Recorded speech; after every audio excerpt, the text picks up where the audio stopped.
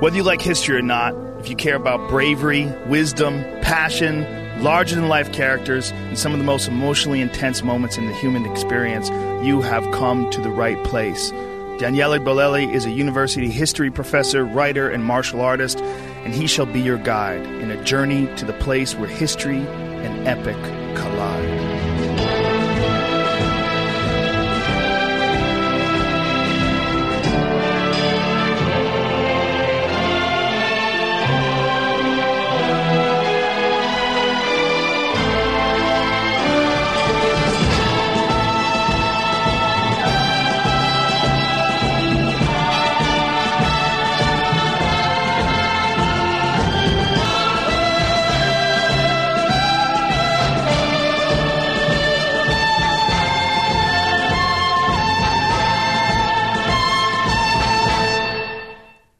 This episode is dedicated to the memory of my friend James Weddell, from the Yankton Sioux tribe.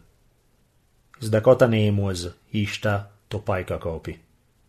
I learned much from him about loyalty, generosity, bravery. So this is my way of saying thank you. Without further ado, let's go set history on fire. If half of what is said about him is true, the man we're going to be talking about today is one of those rare individuals for whom the phrase larger than life seems to have been created. The subject of this multi-part series is 19th century Lakota leader Crazy Horse. His life was characterized by a degree of heroism and bravery at a level much deeper than the majority of human beings can even imagine. But by the same token, his life was also characterized by a degree of tragedy, running much deeper than the majority of human beings can even imagine. It has entered our common vocabulary to use the term Greek tragedy to describe something that's equally epic and tragic. Well, the story we'll play with today very much fits the bill, but there's nothing Greek about it. This is a Lakota tragedy through and through. Crazy Horse was pretty much the embodiment of the strong, silent type. He was an introvert, no doubt about it, but he was also ridiculously powerful as a warrior. Now, Lakota culture in the 19th century, there are a few things that stand out about it. Among them, the fact that most men, there was a certain degree of machismo that characterized the culture. A lot of the men were big on celebrating their own achievements. Warriors were usually pretty vocal about thumping their chests, letting everybody know how bad they were. So in some way it was easy to overlook a guy like Crazy Horse, who was very much the opposite of this Lakota stereotype. He was quite soft-spoken, did not indulge in the kind of flamboyant decorations popular among his peers. Nobody ever heard him boast about his achievement. So it was easy to forget about him in a way, except for the fact that once they left camp and warriors went on the warpath, this seemingly mellow individual would shapeshift into the incarnation of warrior Führer.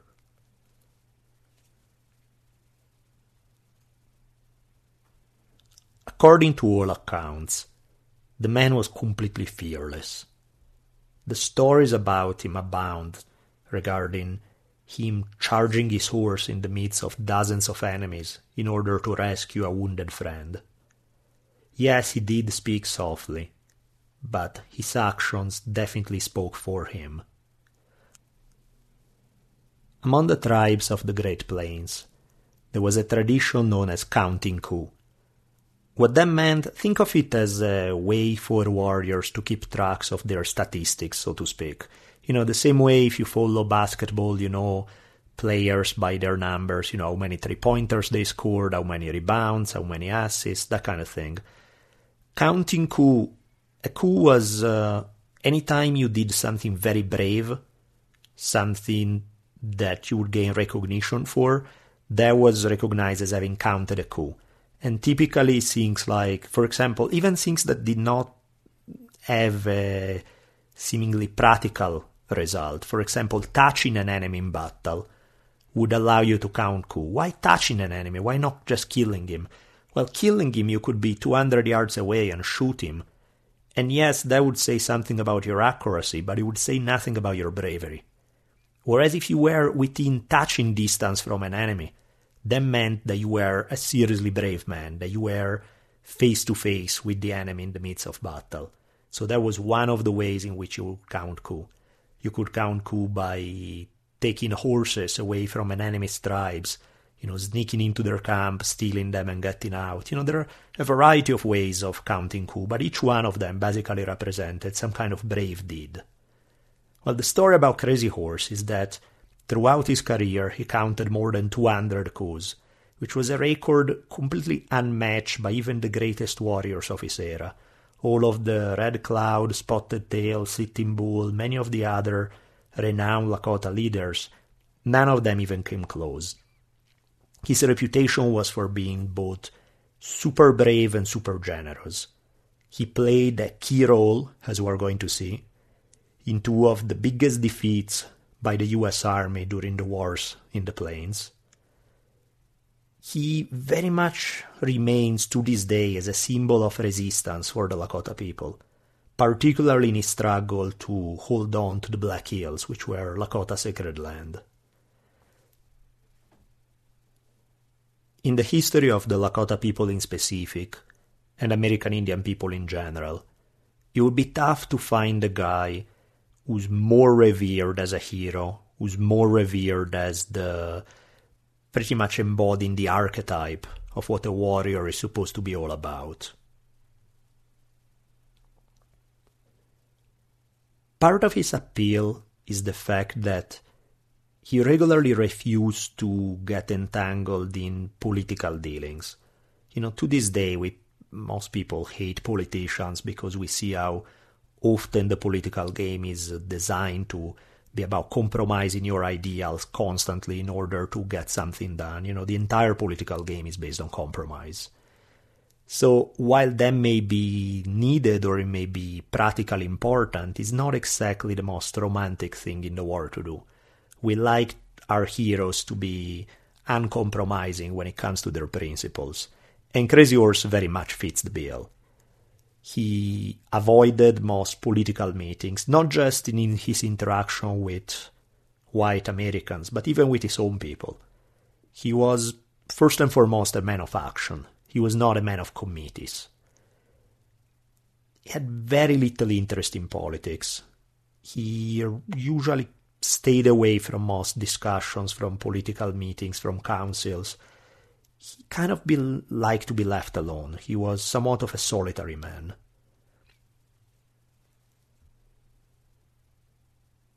Here are some of the words that Lakota people themselves have used to describe Crazy Horse. Lucille's Ransafter was the great-granddaughter of Longhorn, who was one of Crazy Horse's kinsmen, said, I quote, "My mother and aunts all said that Crazy Horse was an outstanding person. There was something magic about him. He made people happy by his presence." Then we have Nicholas Black Elk, who's the subject of the famous book Black Elk Speaks. He very simply but very powerfully stated, Crazy Horse was the greatest chief of all. And Guy Dull Knife was an important character in this amazing book about Lakota culture called The Dull Knives of Pine Ridge. Guy Dull Knife stated, "My grandfather told my father that Crazy Horse always rode at the head of the war party, that he always rode out front and took the first volley of shots. This way, the warriors riding behind him could take good aim while the enemy was reloading. He was a very modest man, a humble chief, not the show-off kind like some of the others. He was a great man, our greatest chief. More than anything, he loved his people and his homeland." But while, as all these quotes clearly indicate, he was undoubtedly an amazing human being, and people to this day, Lakota people have tremendous respect for him. Pretty much all reports also state that he was, how can I put it, a strange man, a weird human being. Which in some ways shouldn't surprise us, since you don't really get to be a legend by being normal. And Crazy Horse very much proves this point. Black Elk, again turning to some of the primary sources, Black Elk reports that Crazy Horse would often invite him when Black Elk was a little kid. Crazy Horse was already an adult at the time, would invite him to his stand and would just try to chat with him, try to, make him feel they were relatives, and he would try to kind of make him feel at home. But Black Elk reports how he would not speak. He felt kind of scared around Crazy Horse. Here is Black Elk's own words. I was not afraid that he would hurt me. I was just afraid. Everybody felt that way about him, for he was a weird man, and would go about the village without noticing people or saying anything. In his own teepee he would joke, and when he was on the warpath with a small party, he would joke to make his warriors feel good. But around the village, he hardly ever noticed anybody, except little children. All the Lakotas liked to dance and sing, but he never joined the dance, and they say nobody ever heard him sing. But everybody liked him, and they would do anything he wanted or go anywhere he said.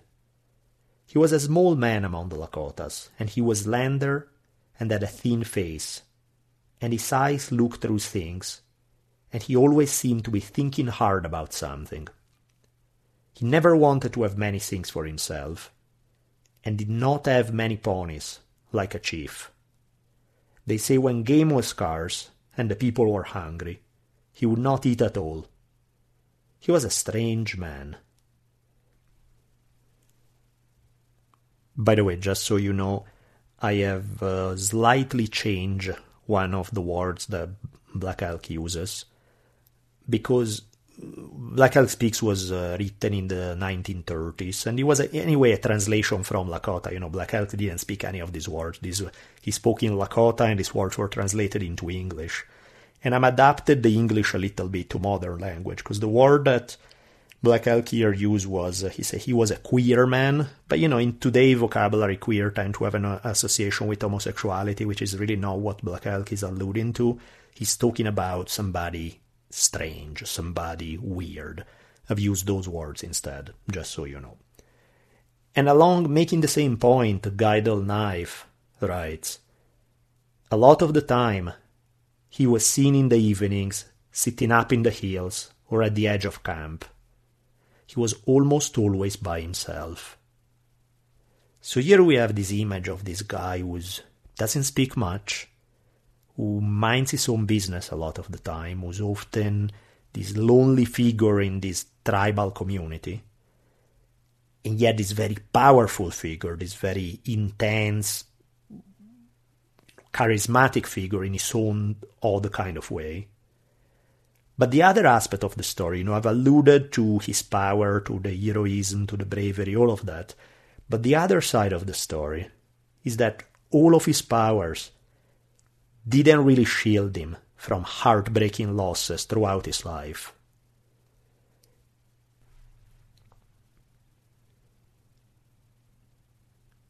Great power and charisma in his life went hand in hand with incredible pain.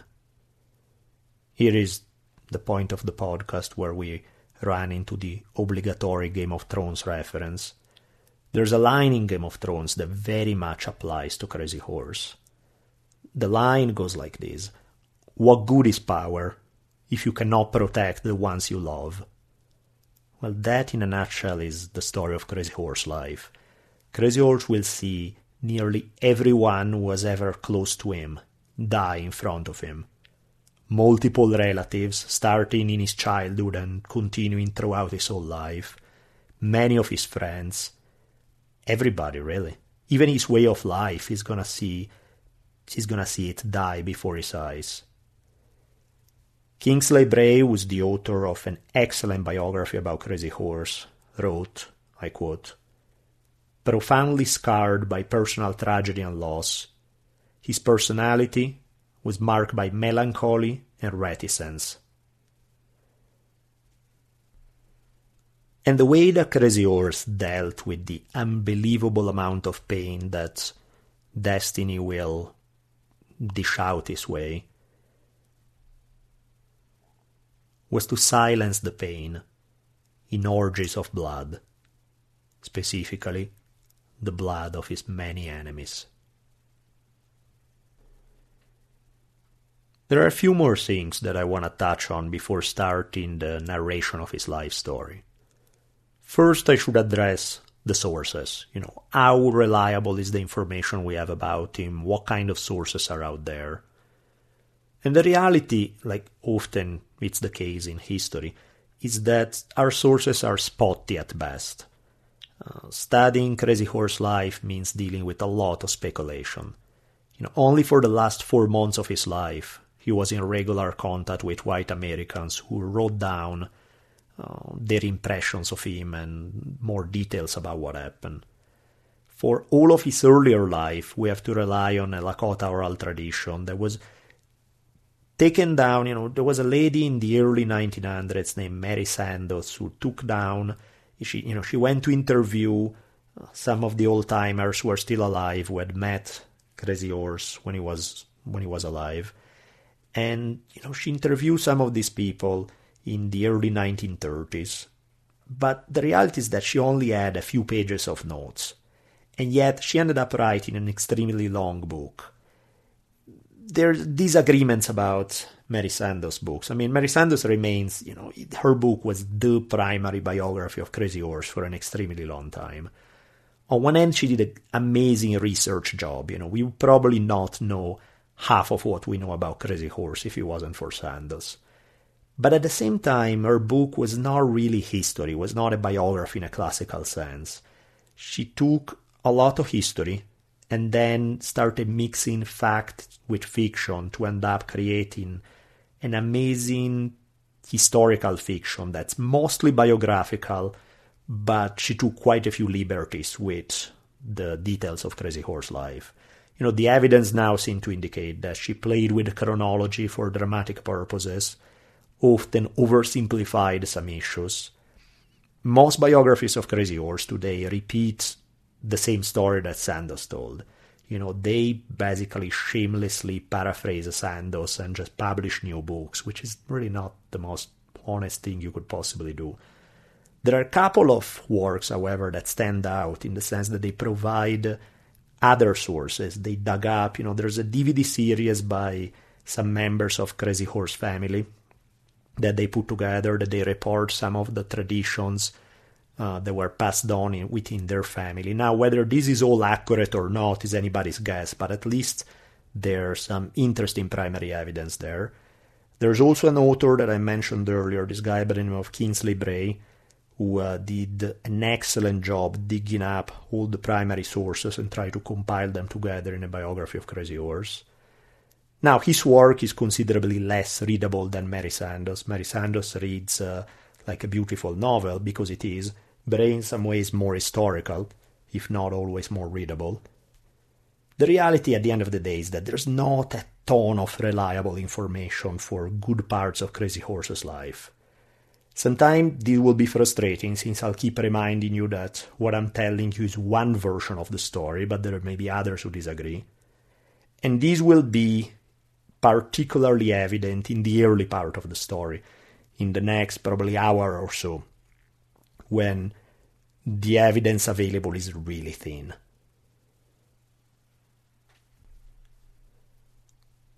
Part of the mystery of his life goes so far that we don't even really know what he looked like. If you look at most American Indian leaders from the late 1800s, there are multiple photographs for every one of them. You name Red Cloud, Geronimo, Sitting Bull, all of those guys you can see. If you just Google their names, immediately you're going to run into a lot of pictures of them. There's not a single available picture of Crazy Horse. There are many that have been suggested as being Crazy Horse, but none of them have been confirmed. The story goes that Crazy Horse consistently refused having any American take his picture. So all we have are description of what the man looked like. All of them hint that he was of average height and weight. Lakota people tend to be fairly big guys, especially the men. They were pretty big guys. He was on the lighter end of the spectrum. Depending on who you listen to, he was probably somewhere between 5'6" and 5'10" tall, fairly thin. He had long, wavy, brown hair that reached all the way down his waist. Often they were wrapped up in 2 braids. And contrary to most Lakota people, both his hair color and his skin color, he was a few shades lighter than normal. As a Lakota man by the name of Short Bull stated, his features were not like the rest of us. Also, the description regarding his behavior is that his eyes hardly ever looked straight at someone, but somehow he managed never to miss anything of what was going on around him. It's almost as if he was constantly scanning his environment 360 degrees all around him. A journalist who met him in 1877 said that his eyes were, I quote, exceedingly restless, and they impressed the beholder fully, as much as does his general demeanor. What we're gonna do today is not exactly a biography of Crazy Horse. I mean, yes, we will go through Crazy Horse life, that in some way is the subject of our story, but it's also more than that. We're also going to look at the story of the Lakota people in their conflict with the United States between the 1850s and the 1870s.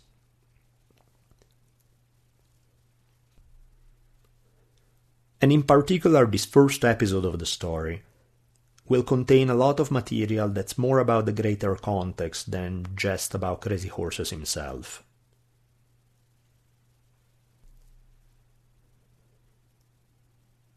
One quick note as we get going regarding vocabulary. You'll probably hear me switch back and forth between using words such as Indian, American Indian, Native American, indigenous people, First Nations. There's 3 gazillion words that are used to refer to the people who inhabited this continent before Europeans showed up. The reality is that they are all made up. Before contact with Europeans, and even often long after contact with Europeans, nobody would ever say that I'm Indian or I'm Native American or I'm a First Nation. People identified with their specific tribal nation. All of these terms came up later as generalizations, as to indicate somebody who was not European, was originally from this continent. And as such, they are all a little less than fully precise. If you look at the most common of them, the word Indian, is obviously not very precise because it comes A, from a geographical mistake when Columbus ended up in the wrong continent but decided to use the word Indian. B, it implies this common identity among people from tribes that are completely different culturally, linguistically, religiously, on every possible level. But, once we are aware of that, the word Indian is as good as any as a generalization. Ideally, I'm gonna try to stay away as much as possible from generalizing, but when the time will come, you'll hear me use these words pretty much interchangeably. Some people don't like the word Indian, they think there's something racist about it. I tend to disagree. Just about all native people I've ever met never had a problem with the word Indian. That tended to be the one that they use the most. I do see the problem with words that are obvious put-downs, that have a negative value judgment associated with them. Speaking of people as savages or something like that. Yeah, that is a racist concept. But the word Indian is just not the most precise thing in the world. That's about it. Now, having said that, one more thing. A lot of what is written about Native Americans is heavily stereotypical. And usually the stereotypes go either one of 2 ways. Either the history is written to the lenses of an idealized portrayal of Native Americans as amazing, perfect, wonderful environmentalists can do no wrong, or they are written through the lenses of an extremely racist worldview. And most of the books that are out there tend to fall in one camp or another. It's very hard to find anything that's more nuanced in that regard, that addresses Native Americans as real flesh and blood human beings who would screw up and do horrible things just as any other human being on Earth, without automatically upping the ante and pushing it in a more racist interpretation of it. I'll try to stay away from both of these extremes since they equally miss the point, but that's just a note of warning regarding what's out there. And since we're speaking of terminology, you have heard me already refer to Crazy Horse's people as the Lakota. And while this is true, it gets more complicated than that, because you have the general term that they use for themselves, in this case Lakota, which also, depending on the dialect, you could hear it pronounced Dakota or Nakota. To make things more complicated, the western subdivision of these tribes were divided up in 7 bands, each one with a different name. Crazy Horse specifically belonged to the Oglala Lakota. And on top of it, you also have the terms that are applied to these people, not by themselves, but by outsiders.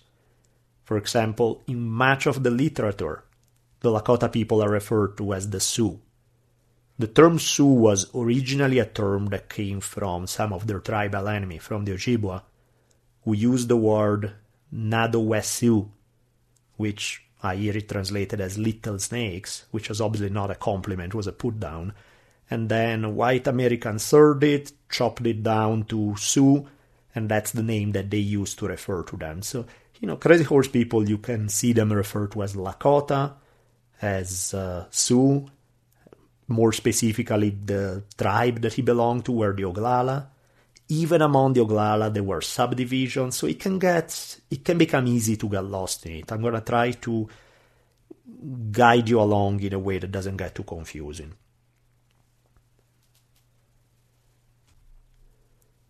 So let's say something about the Lakota people and their culture.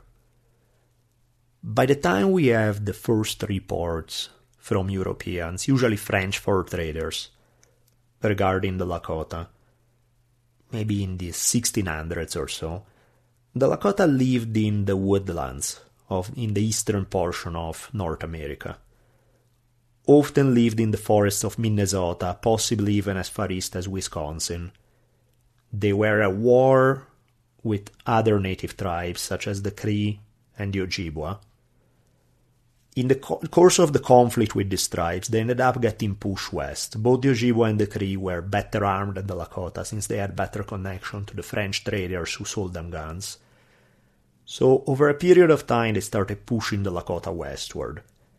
This was happening probably in the early 1700s, at the same time when horses coming from the south were being traded to the northern tribes.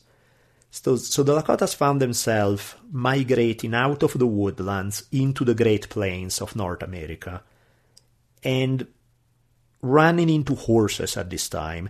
They quickly adopted the horse as a big element in their culture, and they completely changed their culture. If prior to this time they used to be, they did some hunting and gathering, but they were also farmers to some degree, they did some planting. Once they acquired horses, they largely gave up the farming practices, and they reinvented themselves as full-time nomadic buffalo hunters. Which, if you have watched any Hollywood movies about American Indians, that's usually what you get. Often the stereotype is that all American Indians live by hunting buffaloes, living in teepees and all that kind of stuff. And it's obvious why that's the stereotype, is because that's out of all the lifestyles that American Indians engaged in at the time of contact with Euro-Americans, that's certainly the most striking, visually and in just about every other way. But the reality is that that lifestyle was a product of Euro-American colonization. First the horse. There were no horses in North America before contact with Europeans. Or rather, there were many thousands of years ago, but they went extinct and they were never domesticated. So the horse is one thing that will become part of native cultures only after contact with Europeans. And in the case of the Lakota, the finding themselves on the Great Plains, that's not where they used to be 100 years before, 200 years before. By the time they get there in the mid to late 1700s, it's a result of the United States, or rather it's not yet the United States. By this point, in the early 1700s, you're talking still about European colonization.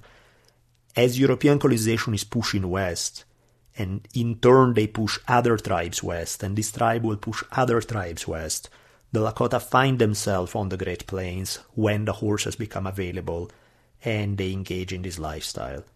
But the whole nomadic buffalo hunting on horseback, living in teepees kind of lifestyle really only existed between the 1700s and the late 1800s. And in many ways it's obvious to see why this lifestyle captures the imagination of so many people. It's because in a lot of ways this is a great lifestyle. It has all the advantages of being a hunter and gatherer without all the problems that go with being a hunter and gatherer. One of the problems of hunting and gathering lifestyle is that you are forced to live in these very small tribes, usually 10 to 50 individuals, because you need to spread out in order to be able to tap in the available resources. Well, horses change all that. The fact that thanks to horses you can be able to have access to so many more resources than hunters and gatherers who live on foot do, means that the lifestyle that the Lakota and other tribes will engage in, yes, they are kind of hunters and gatherers, but think of them as hunters and gatherers on steroids. They do everything the hunters and gatherers do, but on a much larger scale. Their villages were often anywhere between 150 to 400 people living together, but it was not at all uncommon for many, many more to camp together, sometimes camps including thousands of people who would live together for at least part of the year. And all of this was made possible thanks to the horse. And another feature of their life is that more often than not, they were engaged in intertribal warfare with rival tribes, both with some of the farming tribes that inhabited the Great Plains, tribes like the Hidatsa, Arikara, Mandan, Pawnee, Omaha, a whole bunch of others, as well as with other buffalo hunting ones, Crow, Shoshone, Blackfeet, you name it. I could go on, but I don't want to turn this into an anthropological podcast describing just Lakota lifestyles. I want to get back to Crazy Horse, so I'll cut it short for here, since I feel that I've given you at least a decent idea of what Lakota life entailed. So let's get back to Crazy Horse. Crazy Horse, according to most sources, was probably born in 1840. He was born in the spring of 1840, somewhere in the western portion of South Dakota. Some people say roughly where modern-day Rapid City is at. Some people say even closer to the Black Hills. Some people, there are slight differences there, but basically the western portion of South Dakota. His father was named Crazy Horse, and he was a medicine man. When he was born, the guy we are referring to as Crazy Horse was not named Crazy Horse. As I said, his father was. He was actually named... Native naming traditions have some curious features. For example, usually when you are born, you get a baby name, meaning it's a name that is really only like a childhood name. It's often a nickname that will stick around for a little bit until something very meaningful happens in your life. And then you acquire an adult name. And there's usually a story about your adult name. It's either it embodies some characteristics that your parents wish you'll have, or they may refer to some dream or vision you may have had, or they refer to some, there's usually some kind of a tale surrounding native names. But when you're first born, you get like a childhood name that will stick around for a while until eventually you get an adult name. So Crazy Horse, when he was born, was not Crazy Horse. His father was. Our Crazy Horse was nicknamed Curly, or Curly Hair, because his hair was unusually wavy for a Lakota. Tragedy first visited Crazy Horse's life, or rather, we can still refer to him as Curly's life, when he was 4 years old. There's one story that's only reported in the Kingsley Brave biography, but it's an interesting one. This is not the main tragedy that I'm referring to, but it's an interesting one nonetheless. Story goes that he had an uncle on his father's side by the name of Maelcrow, who was a great warrior. And he, as well as Curly's father, the elder Crazy Horse, led over 160 men on a raid to steal horses from the Shoshone tribe. They marched on foot, they managed to kill a Shoshone scout, but another one ran away and was able to warn the rest of the tribe that this group of Lakota were there trying to steal their horses. Snow had begun to fall, making it harder to try to run fast in the snow. And, the odds were it's probably a good time to abort. It's probably a good time to abandon this raid, turn around and make a run for it before the Shoshone can catch up. But some of them had kind of taunted Maelcrow to keep going, to lead the attack. Maelcrow apparently had replied, "I am a man to look for death," and decided to push forward, which turned out not to be such a great idea since hundreds of Shoshone warriors surrounded them and killed Maelcrow as well as 30 others. Crazy Horse the Elder kind of left his brother and instead took off and ran away, and the story is that he kind of carried survivor's guilt as a result of this for a long time afterwards. Again, keep in mind, this story only appears in one source. It's a good source, but other sources disagree with this, just so you know. But regardless, let's go to the big tragedy for when Curly was 4 years old. The details differ, but all sources agree on one point, that Crazy Horse's mother, whose name was Rattle Blanket Woman, was from the Minneconjou subdivision of the Lakota people. She died when he was 4 years old. She died not an easy or pleasant death either. She hanged herself from a cottonwood tree. Now, there are a couple of versions for why she did this. One story tells that her husband, Crazy Horse the Elder, was mad about Curly's being light-skinned and had accused her of an affair with a white trader. That's one version of the story. Another version of the story, the one that's reported in the Crazy Horse Family DVD, tells us that Crazy Horse the Elder ran into a Lakota camp that was under attack, a different camp, and he noticed that they were under attack by members of the Crow tribe. So there was this big free-for-all, this big battle taking place.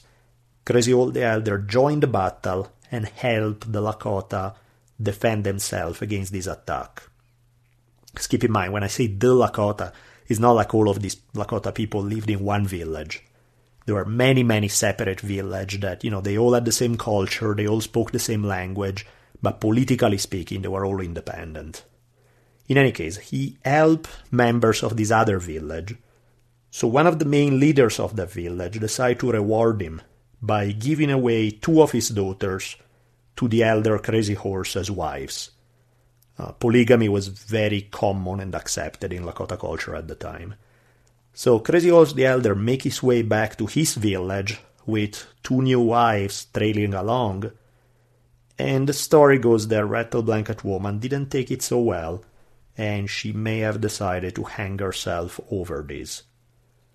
Regardless of the reason, there was some kind of conflict between Curly's mother and father that led to his mom hanging herself when Curly was only 4 years old.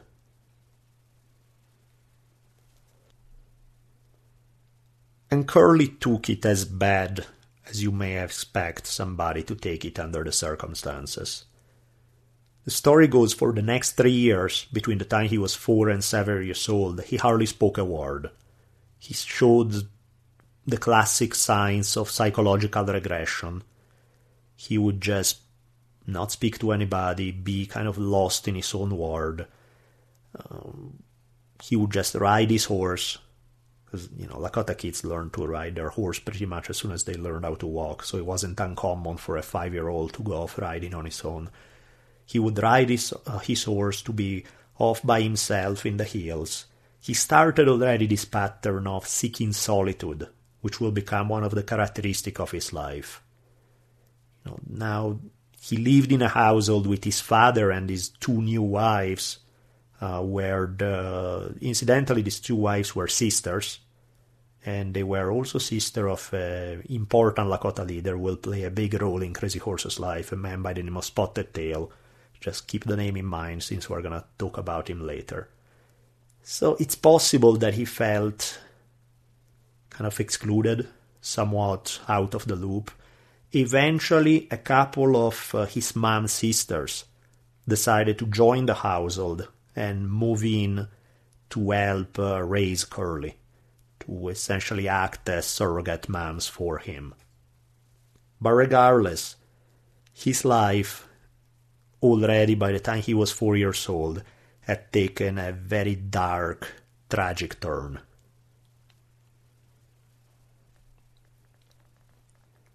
Once Crazy Horse, after a few years, began showing sign of normal development again, or showing some sign that maybe he didn't really get over. I don't know if he ever got over his mom's death throughout his life, but at least he got better compared to how he was taking it for the first few years.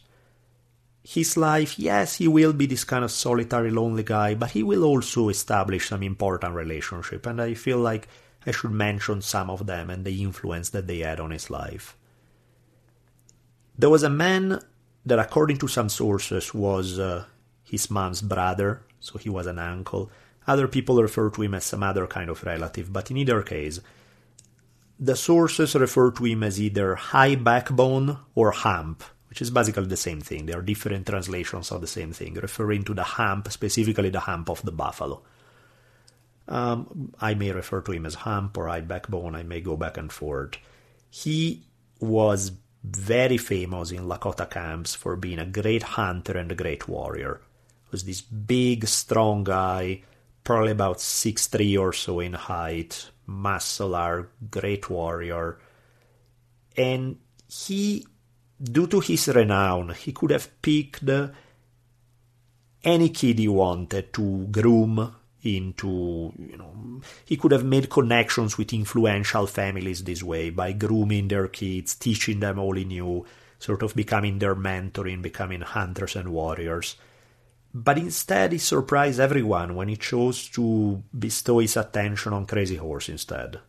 Or again, I keep calling it Crazy Horse, still Curly at this time. He kind of took him under his wing and started teaching him everything he knew, teaching him how to scout, how to locate game, how to be on the watch out for enemy attacks, how to guide tribal migrations, how to, even things that to us may seem borderline supernatural, like how to be able to detect where water is just by tiny changes in the air currents. Some skills like tracking, all the skills that if you live in close contact with nature, you need to pick up. But for people who don't grow up that way, may seem like almost magical. Like, how do you know that this was happening? How could you tell that? Well, if you guys know anybody who's any good at tracking, it seems magical sometimes how they can look at the ground and know exactly what happened in that spot in the previous hours, what animal passed by, how many hours before, and all of that. Well, multiply this time 100, since the kind of knowledge that these people needed to have in order to survive back then was pretty well developed. And the result is that Crazy Horse ended up becoming a great warrior, a great hunter, and a great scout, thanks to the teachings received by High Backbone. Now, this was not all fun and games. In many ways, growing up as a Lakota boy was not exactly a barrel of monkeys. There's a tale that Crazy Horse the Elder forced Curly to kill a turtle, and so far so good, but things get a little rough when he asked him to cut out the heart of the turtle, which for reasons I have no idea why, but apparently turtles have these strange habits that their heart will keep pumping even after they are dead for a while. So even after you take out the heart of the turtle, the heart is still pumping in your hands, literally. So, Crazy Horse has ended up taking out this turtle's heart that's still pumping blood, and what his father ordered him to do was to eat it raw. And the tale goes that traumatized him quite a bit, which, yeah, I can see why that would.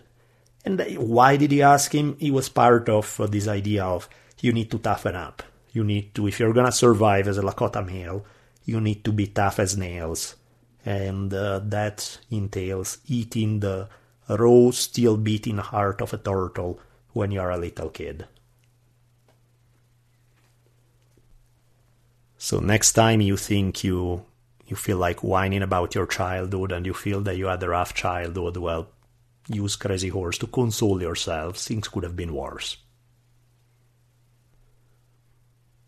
Among some of the other close relationships that Crazy Horse will develop when he was still a kid, where, well, there's a story about him having some issues at home.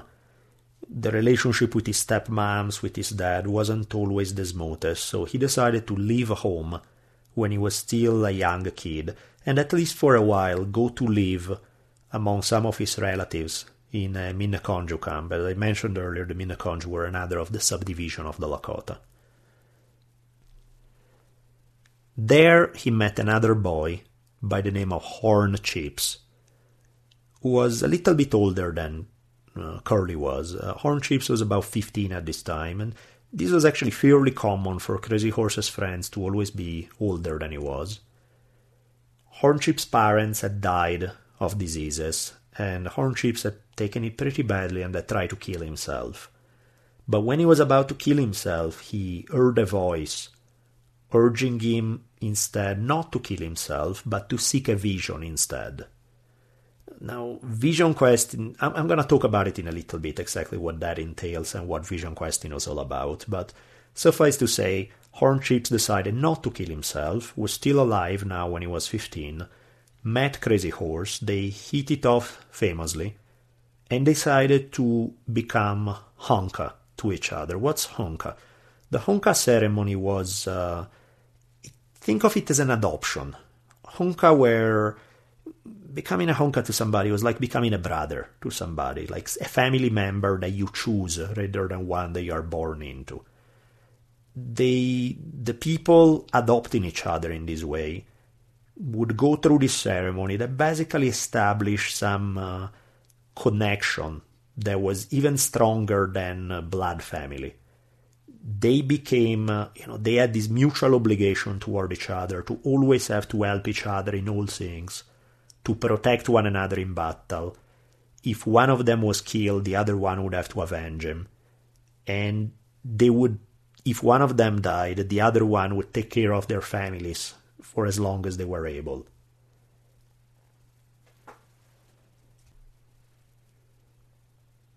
As a Lakota man by the name of John Fire Lame Deer stated in an excellent book called Lame Deer, Seeker of Vision, he stated, they had to be ready at all times to give their lives for each other.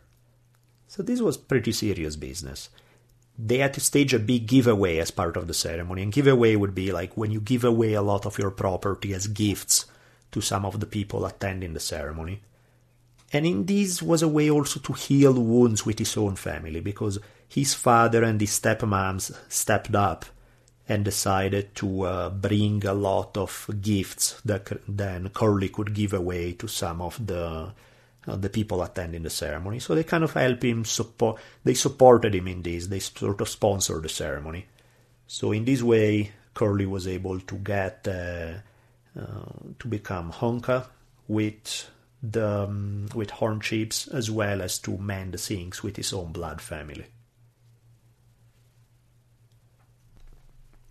And another close relationship that he'll develop will be with a boy younger than him named Little Hawk. Little Hawk, according to most accounts, was a younger brother of Crazy Horse. Some people argue that maybe he wasn't a brother, was some other kind of close relative, but ended up growing up with him and living in the same household. So, whether he was actually a blood brother or not, in some way it doesn't even matter that much. For all intents and purposes, he was like a brother to Curly. And Curly kind of did what High Backbone had done with him. He sort of takes him under his wing, protects him, teaches him what he knows. And there's a tale that's really interesting about the two of them. In 1853, when Curly was about 13 years old and Little Hawk was quite a few years younger, the two of them were out eating wild cherries that they found out in the prairie. And they realized that they had made a big mistake. They're out there by themselves, and they noticed that they had disturbed a grizzly bear, which is usually not what you want to do. One of their horses had run off in fear of the grizzly. The other one was trying to run off, and Crazy Horse managed to catch it. But first he realized, he had to act quickly. So the first thing he did was actually to pick up his brother and put up Little Hawk up in a tree, like try to push him up on a cottonwood that really only had enough room for one person. And so Curly pushed his little brother up there so he would be safe. Then he ran up and managed to catch one of the two horses that were running away, calmed him down, and then hop on the horse as the grizzly was beginning to charge them. Rather than running away, Curly decided to charge straight toward the grizzly bear. So they're almost playing this game of chicken of who gives up first. And as it turns out, the grizzly decided that maybe he sees something in Curly that he decided, I'm gonna let this one go. And regardless of what went through the brain of the grizzly at this time, he turns around and walks away instead. So that's one of the stories that was told and repeated around the campfires, emphasizing kind of Curly's generous heart and bravery, and how he had been taking care of his little brother and all of that stuff. Now let's switch gears a little bit. We're still talking about Curly / Crazy Horse, however you want to call him, but we also are going to be talking about the general context of his times and what was going on around him. The 1840s were a time of incredibly fast change in Lakota life. What had happened was, between 1846 and 1848, the Mexican-American War led to the United States acquiring huge chunks of land in the West. The US will gain Texas, New Mexico, Arizona, California, plus little bits of other pieces of land. And not only that, but right when they acquired California, gold was discovered in California, which created the 1849 gold rush, very, very famous, that attracted thousands of people from other parts of the United States to California. What does this have to do with the Lakota who are in the middle of the Great Plains? Well, it has to do that many people from other parts of the states would want to travel through the Great Plains to get to California. So this put the Lakota people in much closer contact with white Americans than they had ever been before. Initially, the contacts were somewhat friendly. The Lakota sort of let American settlers travel through. In exchange, usually settlers would give away some little gifts, blankets, coffee, things like that the Lakota basically saw it as, these guys are paying a toll to get through, we are nice to them, everything is working out. Well, initially things seemed to be working out between the Lakota and the United States, but not for very long, because one of the problems is that the numbers of settlers traveling through their land keeps increasing every year. And why is that a problem? Because for multiple reasons. For one, the cows that the settlers were taking with them ended up passing several diseases to the bison that the Lakota relied on. So there were less bison. The bison started dying off as a result of this. Now we're still talking about millions of them roaming the plains, but their numbers started dipping a little bit. Not only that, but the cows also ate a lot of the grass that the bison relied on.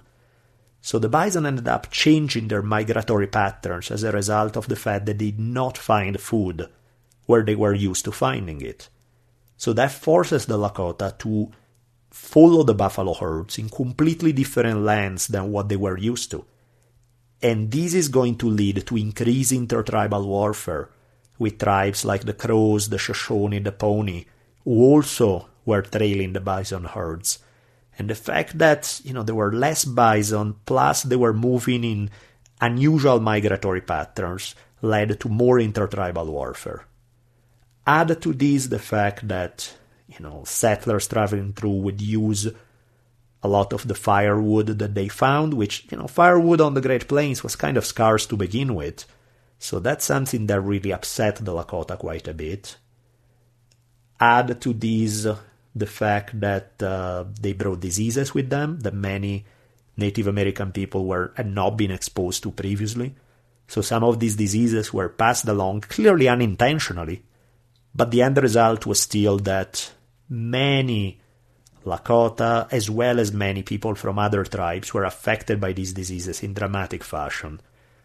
In Crazy Horse's own family, he ended up seeing, shortly after 1849, when the numbers of settlers increased dramatically, Crazy Horse ended up seeing 4 of his stepsisters, all of them under the age of 5, die from a cholera epidemic.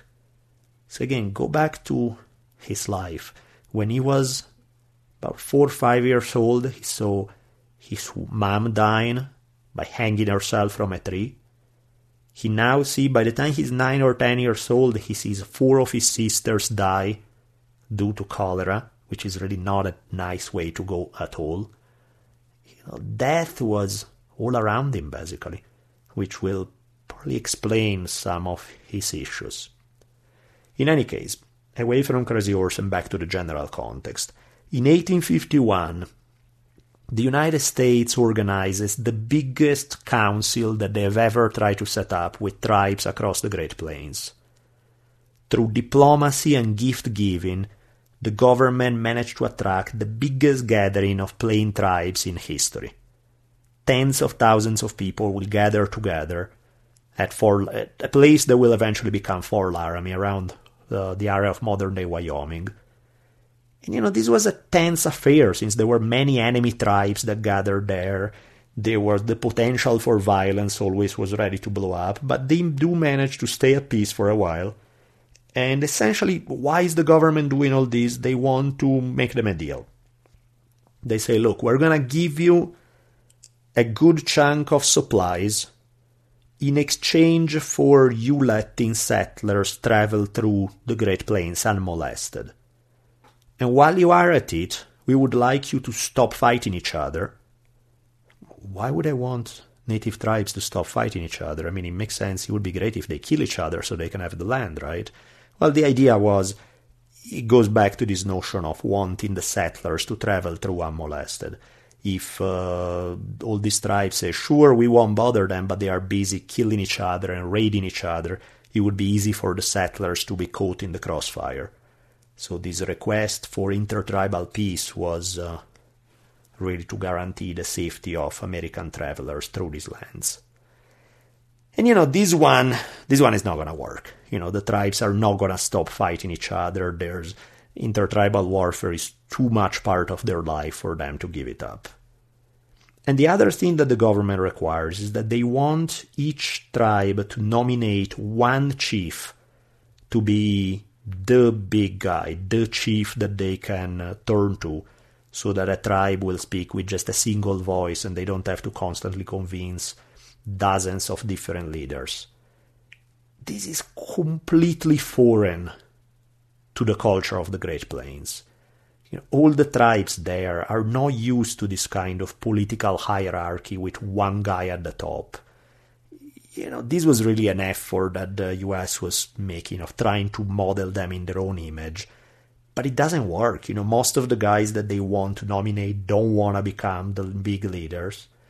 They eventually kind of force a Lakota leader by the name of, it's either translated as Conquering Bear or Scattering Bear, as the big guy, but it's kind of a joke because most Lakota don't recognize him as such. So it will create some political tensions within the Lakota tribes. But in any case, this 1851 treaty is signed. Everybody goes home happy. The natives who have the promise that they will be given all these supplies. The United States has the promise that American travelers will be able to travel through unmolested. And everybody calls it a win, and that's the end of that day.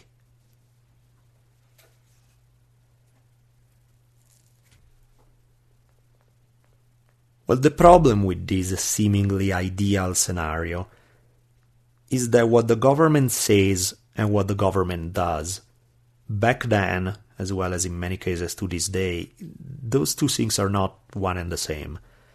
The promises that the government had made, it turns out they're a lot easier to make than they are to keep. In the years after 1851, again and again, the promised supplies will either not get there, or a lot less than what's promised arrives there, or they get there very, very late. There are problems, in other words, with fulfilling this delivery. And this is happening as more settlers are pouring in, disrupting the buffalo herds even further, taking more firewood, spreading more diseases. So most of the plain tribes are really edgy. They feel like, our life is taking a nosedive here. The quality of our lifestyle is getting worse and worse. On top of it, the stuff you promised us is not really getting here on time. We are really not too happy about it. So this sets the stage for trouble to come. By 1853, some Lakotas are beginning to harass the settlers. Sometimes they take things from them, it begins to borderline theft as they kind of intimidate them into giving more things in exchange for letting them go through. They, in one particular instance, close to Fort Laramie, in Wyoming, what's going to happen, a group of Lakota warriors decide to go joyriding, stealing the boat that was used by migrants to cross a big river there. The soldiers told them, don't do that again, this boat is for us, you're not allowed to take it. But a few hours later, some other Lakotas decided to do the same thing. They take the boat, go joyriding down the river. Eventually they bring the boat back, but the second time when it happens, some of the soldiers try to take the boat back by force. And this is where a Lakota decided to pick up his rifle and took a shot, barely missing the soldiers. So later that afternoon, a lieutenant by the name of Hugh Fleming decided to lead a group of soldiers toward a Lakota camp to take some prisoners over this incident. Now, the guy who had fired the shot wasn't there, and the majority of the men were out hunting at this time. So Fleming initially decided to capture the whole village. But he realized that was not going to be easy. Conflicts start breaking out, some of the natives start going for their guns. So a shootout breaks out in which 3 Lakota are killed and 2 are captured. One of the old Lakota leader, a guy by the name of Old Man Afraid, convinces them not to retaliate and not to attack the soldiers. But some of them are upset and decide instead to attack a group of settlers who are traveling by wagons just a few miles away. Bad blood is beginning to be created here. And to make things even worse, the government agent by the fort arrive with a message really with the worst possible timing, when tension is already building up between Lakota and soldiers, blood has been spilled. The new agent arrived with the message that the supplies will be dramatically reduced compared to what was promised in 1851. They're going to get a lot less than them, less than 1/3. So by now, if you are guessing that the Lakota may be angry, you are absolutely right.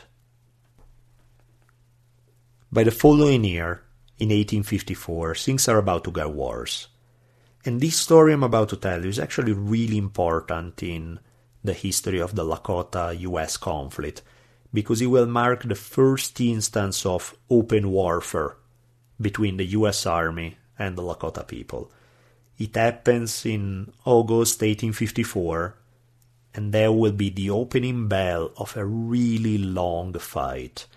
The conflict between the Lakota and the US will continue, not constantly, kind of back and forth. They will take breaks, but it will continue for well over 20 years. In its most intense form, it will go from 1854 to 1877, and then there will be a few events even afterwards, showing that the continuation is not really fully over until 1890. So this is the very first story of how the conflict began. Well, the conflict begins with the supplies that have been promised to the Lakota are late as usual, and the Lakota are growing angrier by the minute. In this context, there's a group of Mormons traveling west who are letting their cows roam a little too far, and eventually what happens is, they're not really watching them too carefully, and one of the cows just are wandering over into a Lakota camp. This particular group of Mormons are sort of scared of all American Indians, Lakota or anybody else, doesn't really matter. So rather than going in and saying, hey, that's my cow, I want it back, and taking it, they get to the edge of camp, see the natives, get scared, turn around. And so the Lakota are sitting there and they see this random cow crossing their village. So there's one guy by the name of High Forehead, who was a relative of the 3 people who had been killed the prior year, decided to shoot the cow and eat it. The Mormon settlers, in the meantime, go to Fort Laramie, and they find a receptive ear with Lieutenant Fleming, the same guy, if you recall, who had led that initial minor conflict with the Lakota the previous year. The guy who had been made head leader of all Lakotas, Conquering Bear or Scattering Bear, however you want to translate that name, rode to Fort Laramie at the same time to try to talk to Lieutenant Fleming. He basically said, look, this thing happened, one of my men killed the cow that belonged to one of the settlers, I want to avoid all kind of trouble, so I'm going to pay you with horses. I'll give you a horse, I'll give you 2 horses, I'll give you blankets, I'll give you whatever you want, I just want to make these things go away. I don't want it to be the source of any trouble. But Fleming was apparently in a pretty bad mood, said, nope, nothing you can give me I'm not going to accept payment for the cow. I need to arrest the guy who was guilty of killing the cow. So on August 19, one of Fleming's friends, another lieutenant by the name of John Grattan, was a recent West Point graduate who for weeks had been voicing his contempt for Indians. He had been voicing this idea that he was, with just a few men, he could beat all the Lakota around, that, no matter what the odds are, a white man will always prevail over an Indian. He was kind of he had a bit of a racist attitude toward the natives. And he was the man that kind of convinces Fleming to let him go. Say, hey, pick me, let me go do the arrest. I want to go there and take care of business. Grattan has clearly been waiting for a chance to flex his muscle and show what he's made of. So he grabs a few soldiers with him, specifically 29 soldiers will go with Grattan, plus one interpreter, part French, part Iowa Indian guy, who was famous around the fort for drinking himself out of his mind on a regular basis, and he combined the fact that he was royally drunk at this moment with the fact that he hated the Lakota, which are not really the best requirements in the guy you want to have with you, translating in what likely will be very delicate negotiations. In any case, Grattan picks him, takes him with him, so he, the interpreter, and these 29 soldiers, they head out of Fort Laramie. His interpreter is so drunk that they have to literally lift him up and tie him up in a saddle to make him stand straight. They grab a couple of cannons and head to the Lakota village. I'm not sure whether they were aware of this or not, but this is a seriously momentous time in the history of the relation between the United States and the Lakota.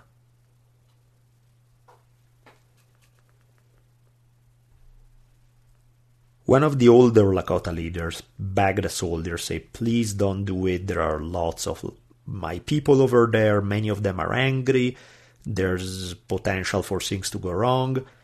But Grattan replied with his bravado, saying, I don't care how many of your people out there, I can whip all the Indians this side of the Missouri. I'm not really scared of them, so just get out of my way and let me do my job. So as Grattan and his soldiers are approaching the Lakota village, Crazy Horse and his little brother, Little Hawk, they are on a hill playing as they see the soldiers riding into camp. Crazy Horse, or rather still named Curly at this time, is about 14 years old. His brother was probably about 7 years old, something like that. And they are right there with the front seat to what's going to be the first battle between the Lakota and the United States. The soldiers enter the Lakota camp, and the camp is a big camp. There's probably well over 1,200 warriors, which means more than double that the population when you include the elders and women and children and everything else. It's probably 3,000 plus people. And, I mean, you got to hand it to Grattan. The guy was brave, no doubt about it. 30 soldiers entering a camp of some 3,000 people. You have to either really believe in yourself or you got to be crazy, or a mix of both. Just to make sure that things will go wrong, the drunken interpreter immediately begins to insult the Lakota. He starts yelling at them, saying, I'm gonna eat your heart raw. I'm going to, he starts telling them all the things that they are gonna do to them, that they are cowards, that he's gonna kill them all. Standard aggressive drunken talk. Some of the Lakota leaders try to calm down Grattan, but the reply that he gave, supposedly, according to the sources here, I have come down here for them men, and I'll have him, or I will die. Well, as it turns out, his request will be fulfilled, and he'll get exactly one of those options. Probably not the one he wanted, but definitely one of them.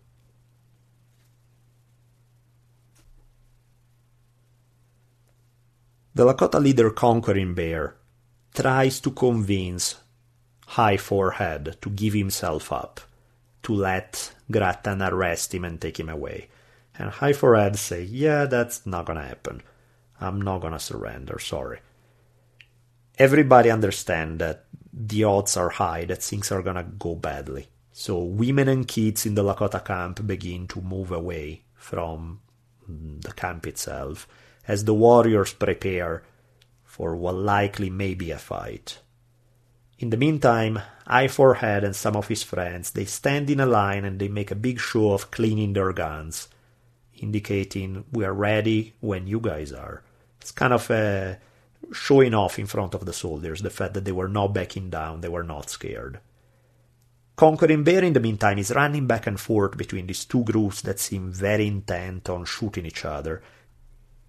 He's trying to be the peacemaker, but on both sides he finds that neither side want to listen to him. Upon seeing High Forehead and his friends cleaning their guns, Grattan orders his soldiers to form a skirmish line and fire. The soldiers, though, shoot first, dropping one of the men. Now, some of the older Lakota leaders are still scrambling. They scream, don't shoot, don't retaliate to their own people. It may end here, let it go. But now the soldiers shoot a second time. Conquering Bear realizes this is going nowhere, so he walks away from the conversation with Grattan. And at this point, when Grattan orders his soldiers to fire the cannon, Conquering Bear is wounded in this volley, and the other 5 Lakota are killed by the guns and the cannons. At this point, the Lakota warriors in camp decide they've had enough, and they will attack. In a matter of a few minutes, they close in on these 30 soldiers and kill them all. So the first battle between the U.S. Army and the Lakota began and ended very quickly, and it does not end in a way that the U.S. Army is happy with. This in many ways a sign of things to come. There will be places throughout North America where the U.S. will be able to steamroll through native tribes, where they will be able to take the land they want, crushing any kind of military resistance very easily.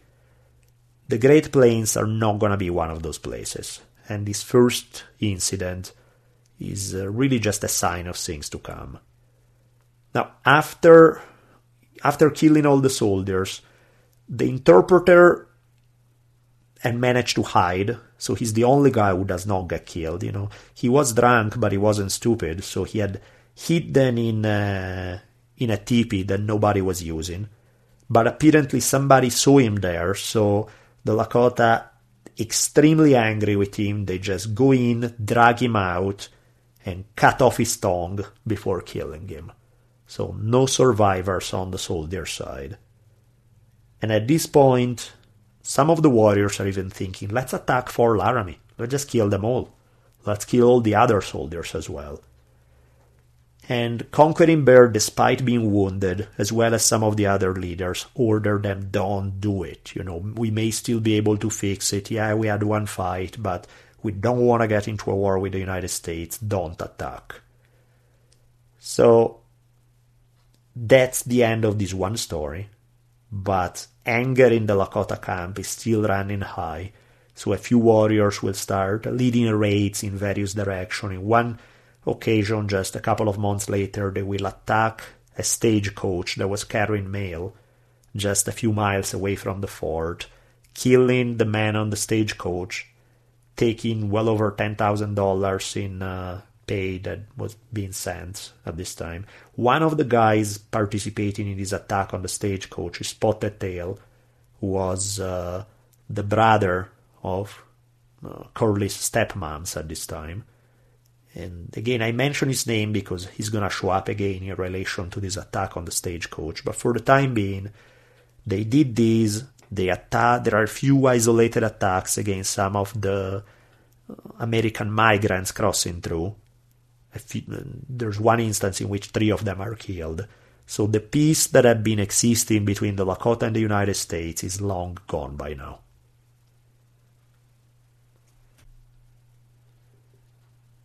So here we have 30 US soldiers laying dead and bloody in the middle of this Lakota camp. What about Crazy Horse? Crazy Horse had witnessed all of this, witnessed this very dramatic display of violence right in the middle of his village. The way Mary Sanders tells the story was that Crazy Horse got a bit freaked out by everything he saw and decided to go on a vision quest. Now, keep in mind there are disagreements about it. Other sources say that Mary Sanders makes it a little too simple and plays what will be multiple Vision Quest experiences that Crazy Horse will engage in. She kind of put it together, one big vision that happens immediately after this fight with Gretchen. Others disagree. They say that there were multiple visions that happened at other times. But regardless, well, first, what are we talking about? What exactly is a Vision Quest? What is this thing that Crazy Horse will engage in, whether once or multiple times? What are we talking about? Well, think of the Vision Quest as the grandfather of all religious rituals. If you're looking for one of the most ancient, primordial religious ceremonies that you find across the globe, that many, many different cultures, even cultures that were never in contact with each other, practice one form or another of Vision Quest. And that's because in some way it's in our DNA. The Vision Quest is one of those experiences it's even at the beginning of most modern religions. The origins of it may be lost in time, but the basics are very easy to understand, which is why it's so popular throughout the world. The Vision Quest basically boils down to isolation, the person practicing going off on their own, away from everybody else, so as not to be distracted. So that's element number one. Element number two is fasting. Staying away from food. Digestion, clearly, we well know scientifically that it takes a lot of the body energy. The kind of food you put in your body affects consciousness. Not having food in your body affects consciousness. So through fasting, you are kind of altering your body chemistry a little bit. And prayer. Those are the three elements that characterize Vision Quest. Isolation, fasting, prayer. And when you think about these three elements, think of some of the most famous figures in the history of religions. Even within those religious traditions that today don't practice anything resembling a Vision Quest, often you find a Vision Quest experience at the beginning of it all. Think Christianity, for example. What do they say about the Jesus story? Right after being baptized, according to the Gospels, Jesus goes off in the desert for 40 days, fasting and praying. And after this experience, he starts going around and performing miracles and doing all, starting his ministry. Which from a Lakota standpoint would make perfect sense. The Lakota would see this as the classic shamanic experience. Somebody who goes off for this super powerful Vision Quest, isolate themselves in the wilderness, fast and pray, and through this comes in contact with a spiritual essence that will grant him these seemingly superhuman powers. That's exactly what Lakota shamans are said to do. And again, I use the word shaman, which is not the most precise, but please let it slide for now. It's hard to find a single term that people agree on for this, but the whole concept of going out there to make contact with a spiritual entity during this course, and while this is happening, you'll go into this altered state of consciousness when you will have a vision that will either give you insight on some kind of problems you're struggling with, or it will grant you some concrete power. How to become a better healer, how to become a better warrior, how to become a better hunter, how to whatever that may be, some kind of power that you will gain through this vision. We see it with the Jesus story. Think about Buddhism. The story of Buddha.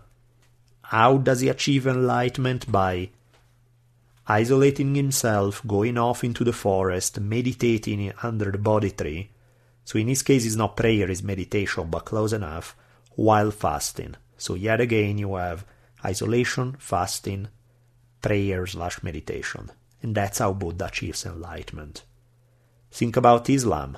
The story goes that Muhammad, multiple times in his life, went off in a cave, so isolation from everybody, by himself in a cave, where he would fast and pray.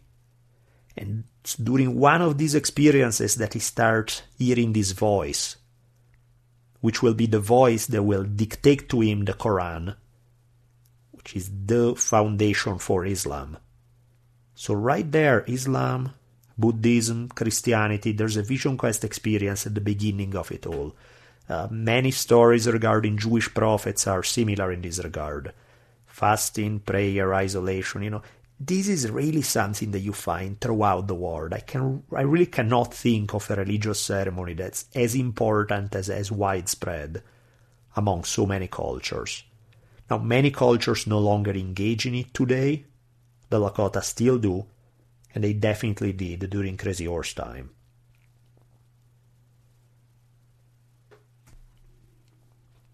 Now, this vision business, non-believers will say that you're just hallucinating. You're starving yourself and you start seeing things.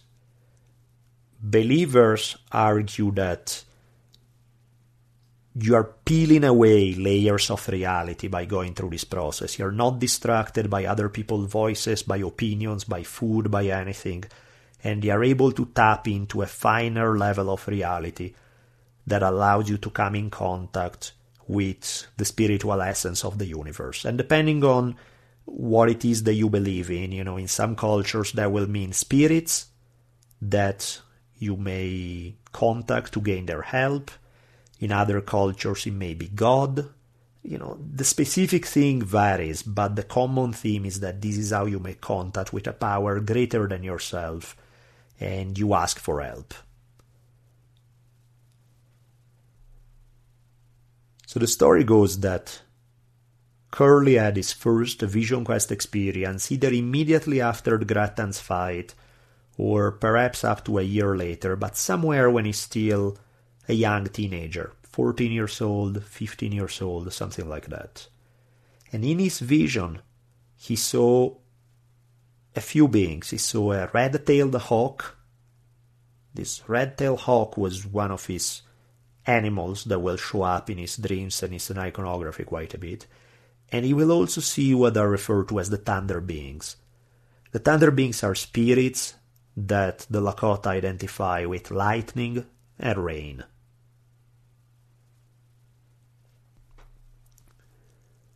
Now, receiving a vision from the Thunder Beings is tricky business. Because according to Lakota culture, that means that the person receiving this vision will have to become what they refer to as a Heyoka. What's a Heyoka? A Heyoka is somebody who had a dream of the vision of these Thunder Beings, and from this point forward will have to... There's a double deal there. On one hand, they gain power. You gain one of the powers that are said to have is power over rain, and be able to bring rain and push rain clouds away. But also, it comes at a price. Heyokas will be required to act as... it's a concept that we don't really have an equivalent in Western culture, or at least maybe we do, but nothing that comes to my mind at this moment. Because a Heyoka is basically a sacred clown. Now, those are two words that we usually don't use together. Sacred and clown. Clown is this buffoonish figure that makes you laugh. Sacred is this serious, important thing. How do they go together? Well, Lakota culture doesn't really separate the two. A Heyoka will be sacred in the sense that they have this spiritual power, but that they will act in these crazy, hilarious ways that break all social taboos, they break all the norms. A Heyoka will walk in the middle of a ceremony while everybody's all focused and somber. They will do all these crazy, outrageous things. They will mimic having sex with anything that moves in a 1 mile radius. They will go around saying that they are, taking off all their clothes and saying, oh, it's so hot, I'm sweating in the middle of winter when snow is falling. They will do the opposite in summer, where they cover themselves up, shivering, putting all these blankets when it's super hot outside. In other words, they will act against all the accepted rules of behavior in ways that are completely hilarious and comical, making people laugh. And this is part of what a Heyoka has to do. They sort of have to sacrifice their reputation and their sense of propriety for the sake of A, making people laugh, but B, being granted these powers that will go with the vision that they had. And this is exactly what happens to Crazy Horse. Now, being a Heyoka, people will do it in different ways. In some ways can be very dramatic, in some way can be minor. There are some people who may be Heyoka and all they do is just, everybody goes into a ceremony walking into the lodge clockwise and they'll go counterclockwise. He may be subtle, not very dramatic things, but in some cases it can be pretty intense kind of stuff. Now, childhood tragedy had already affected Curly big time. Add to this his becoming a Heyoka, something, this guy really has no chance to be anything but weird in a lot of ways. Author Kingsley Bray writes that Crazy Horse becoming a Heyoka, I quote, shaped and heightened the gloomy reserve that characterized one aspect of his peacetime behavior. Heyoka both gave curly hair an accepted public guise for his melancholy, and more deeply hatched it into his inner being. So in other words, now he has an excuse for it. His weirdness that characterized him already, now he has an official excuse for being so weird and different from everybody. But at the same time, taking on this institutional role will also make it even a stronger part of his personality.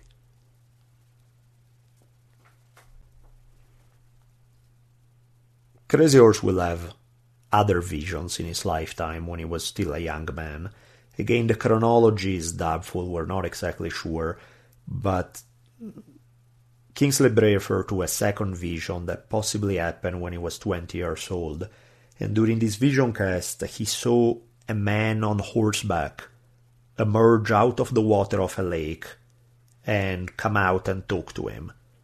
And among the messages that he received there was that he would never wear a war bonnet. You know how you see the typical images of plain Indians with this big war bonnet covered in eagle feathers. That's something that a lot of people did. And in some way, why did they do it? Well, each eagle feather represented one coup that you counted. So having a whole big war bonnet full of eagle feathers was basically showing off how much of a tough guy you were, It's a way to advertise each one of these feathers is a brave act I've done in war, and look how many of them I have. At least that's one of the interpretations. There are others as well. But in his vision, Crazy Horse is told, don't do it. You're not going to wear one of these. You are allowed to wear one feather. That's it. You're going to dress plainly. Nothing too flamboyant. You're not to tie your horse's tail, which is something that most Lakota did when going into battle. And he receives instruction on in which way to paint his body when he goes to war. And part of his painting will involve lightning and spots representing hail, which are tied to this notion of the thunder beings. He's also told to gather dust dug up from gopher holes and cover himself with it.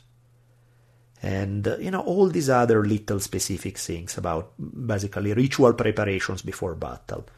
If he's gonna do all this, the spirit promises him, you're never gonna be killed in battle. Bullets are not gonna find you. You're gonna walk out unscathed and you're gonna be okay. And then, after this vision, Crazy Horse went into the lake, came out, and kind of felt reborn. The interpretation they give is that the spirit from the lake, was a water spirit, which is a different set of spirits that the Lakota people believed in, that are sometimes rivals with the thunder beings. So the fact that Crazy Horse received the vision both from thunder beings as well as from water spirits is the idea that both of these powers would help him. And one of the things he's told in this vision, though, which turns out to be very prophetic if it's true, is that yes, he will be undefeatable in battle. Nobody will be able to touch him in battle. But he can and will be killed when his own people are holding him back. If his own people are holding him, then he'll be vulnerable to being stabbed. And that's how he may die. And as we're going to see, both elements of this story will turn out to be true. Both his being undefeatable in battle, as well as the stuff about when his home people are holding him back. But for now, let's forget for a second about the future that awaits Crazy Horse, and let's go back to where we left things off. In fact, we still have the little matter of the 30 US soldiers that were killed in battle with the Lakota, which clearly is not something that the United States is going to forget about anytime soon. Government is pretty upset about it, so they send a much larger group of soldiers, about 600 soldiers, under the leadership of a man, he was a general named William Harney. They send Harney with his 600 soldiers in 1855 to seek revenge. Harney was probably the right man for the job. He had fought against American Indian tribes multiple times already, in the Seminole Wars and in Black Hawk War. He also brought to his job a certain aggressive streak. His biographers say that he had once beaten to death a female slave because she had lost his house keys, and he was not the kind of guy to forget about it. And as we're going to see, Harney is going to bring this cheerful disposition to his encounter with the Lakota. The new government agent at Fort Laramie had told those Lakotas who did not want to be part of any war to camp south of the North Platte River. One of these Lakota leaders who did not want to be engaged against the U.S. Army, a man by the name of Little Thunder, he did want peace, but he asked for one more buffalo hunt in the north. He figured, okay, we're gonna do, the buffalo is still plentiful north of the North Platte River, so let us do this one hunt and then we'll camp south. Well, apparently nobody had informed Harney about it, or maybe if they did inform, he didn't care. So when Harney arrived at the North Platte, he noticed that this one camp was still north of the river and decided that they would be the guys to pay for the previous year's attack against US troops. Harney gave his pep talk to his soldiers. Basically was all about, these guys are the ones responsible for massacring the soldiers last year. They killed, in his own words, he said, they killed your own kindred, your own flesh and blood. Don't spare any of them. So, there's this everybody's worked up right now. Everybody's out for revenge. When his troops approach Little Thunder's camp, Little Thunder comes out of the camp. Harney moves toward him. They decide to sit down and negotiate and talk things out. So Little Thunder says, yeah, let's sit down and talk to clarify any misunderstanding. He offers to shake hands. Harney refuses to shake hands with him, but he said, I'll listen to what you have to say. The reality is, this listen to what you have to say was actually a trick. He was just buying time for his soldiers so that they could get in position surrounding the village. And when everybody was ready, Harney could just quit the conversation with Little Thunder, give the signal, and order the attack.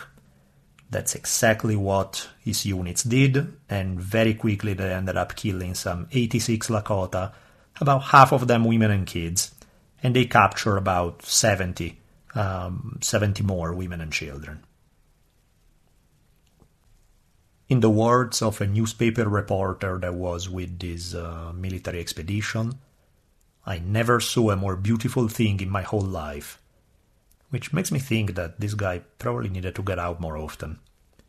In any case, the Mary Sandos tells a story that Crazy Horse, who is now a teenager, arrived after this fight, because he was not in this camp, he was in a different camp, but arrived onto the scene, helped save a Cheyenne woman who was camping with the Lakota, and goes on into lots of details, but the reality is that she probably made this story up. Just about there's not a single primary source to indicate that this happened. Nobody places Crazy Horse at the center of this action.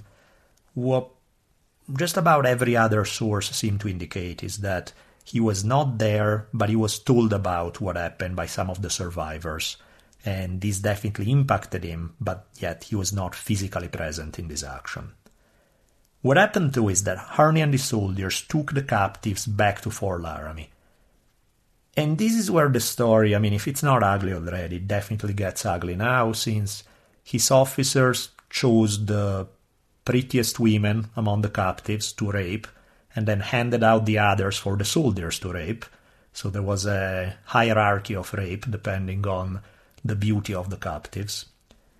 Harney, in the meantime, said that the war is going to continue unless those who were responsible for the attack on the stagecoach the previous year would be turned in. Otherwise, if these guys were not going to be turned in, he was going to hand out all the captives to the Pawnee. The Pawnee were tribal enemies of the Lakota, so the implication of Harney's threat was, I'm going to give your relatives out to the Pawnees so that they can torture and kill them. This does get the attention of the surviving Lakota. One leader by the name of Iron Shell, whose mother, son, and 3 wives were among the captives, asked Spotted Tail to surrender. Spotted Tail, if you recall, was one of the men who had been responsible for the attack on the stagecoach the previous year. Spotted Tail himself had his wife and infant daughter among those who were captured, so he agrees to turn himself in. Unlike Crazy Horse, Spotted Tail was present during that battle, and he had fought. He still carried several scars from the battle. He had 2 bullet wounds, gashes from the sabers from the soldiers, so he had been in the midst of the action. Now, he and a couple of his friends surrender, saying, we are the guys who attacked the stagecoach. You ask for us, here we are. They very much believed that they were going to be hanged, so when they show up there, they are singing their death songs in preparation when they arrive at Fort Laramie. But they are not going to get hanged. Instead, they get sent to prison to Fort Leavenworth. And eventually, after a little over a year, the president decided to, as a goodwill gesture, to pardon Spotted Tail and the other 2 guys.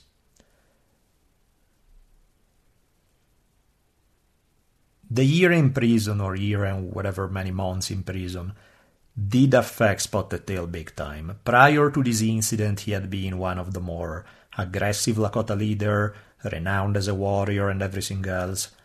After the presidential pardon, when he returns among his own people, he will become a voice for peace. He'll regularly kind of abandon the warpath against the Americans and become a voice for peace. One of the legacies of this 1855 Harney expedition was that it ignited further rounds of intertribal warfare between the Lakota on one side and particularly the Crows on the other. Other tribes as well, but particularly Lakota and Crows. Why is that? What's the connection? Well, it's simple, really. Having seen what happened to some of their relatives, many Lakota decide that it's probably a good idea to try to camp as far away from Americans as possible.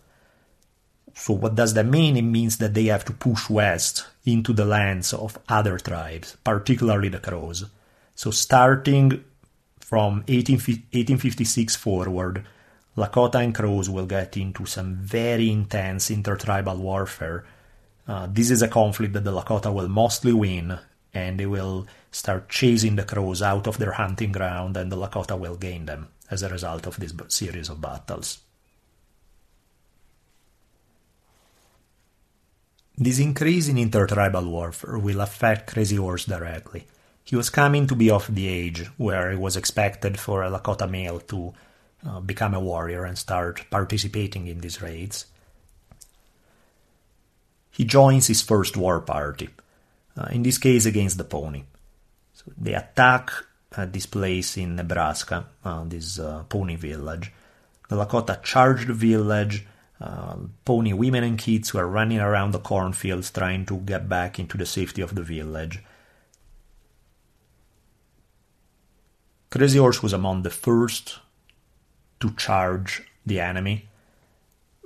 There's really not much more than that in the story. There's no big killing, no heroic act, nothing that we get to find out about what happened in this, other than the fact that Crazy Horse was beginning to join war parties from this point forward. Here, however, is where the story gets a little weird. There are a couple of sources, specifically Mary Sanders And at the same time also Joseph Marshall, who's a Lakota author who wrote a biography of Crazy Horse.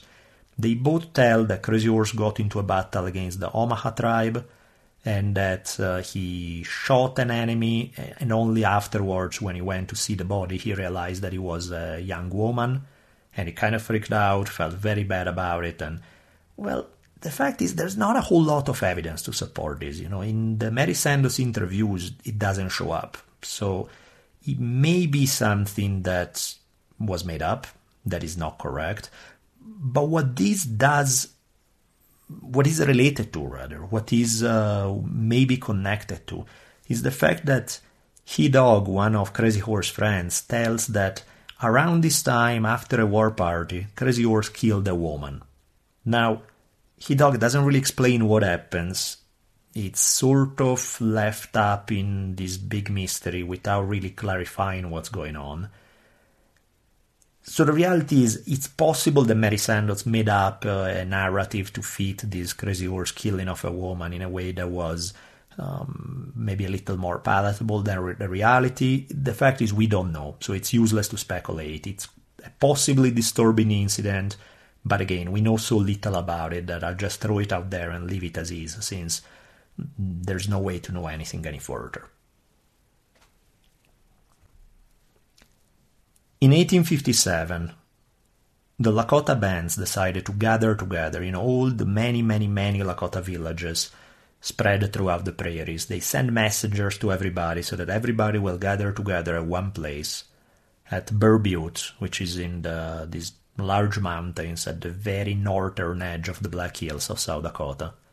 Beautiful place, by the way. It's still the place where, to this day, they have a biker rally where bikers from all across the United States gather together in Sturgis, which is right next to Bear Butte, during the summer. I remember once going out there, and it was awesome. I climbed up the mountain, went up all the way to Bear Butte. I remember seeing this elderly biker couple going up to pray so that the biker rally would be peaceful, which I thought was a really cute, strange moment, seeing these big, tough bikers covered in tattoos going up there to pray on this mountain that's considered sacred by the Lakota, Cheyenne, and a few other tribes, so that there would be no violence during the rally. In any case, back to our story. What is that the Lakota do at Bear Butte in 1857? They set up the largest tribal council in Lakota history. The vast majority of Lakota attended. Here we got many of the key characters that will play a role in the conflict in the United States in the years to come.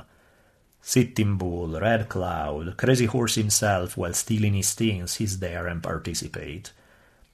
And after much talking, what the Lakotas agree on is that they will try to stay away from attacking American settlers traveling through, but they will fight the military if they try to get into their lands.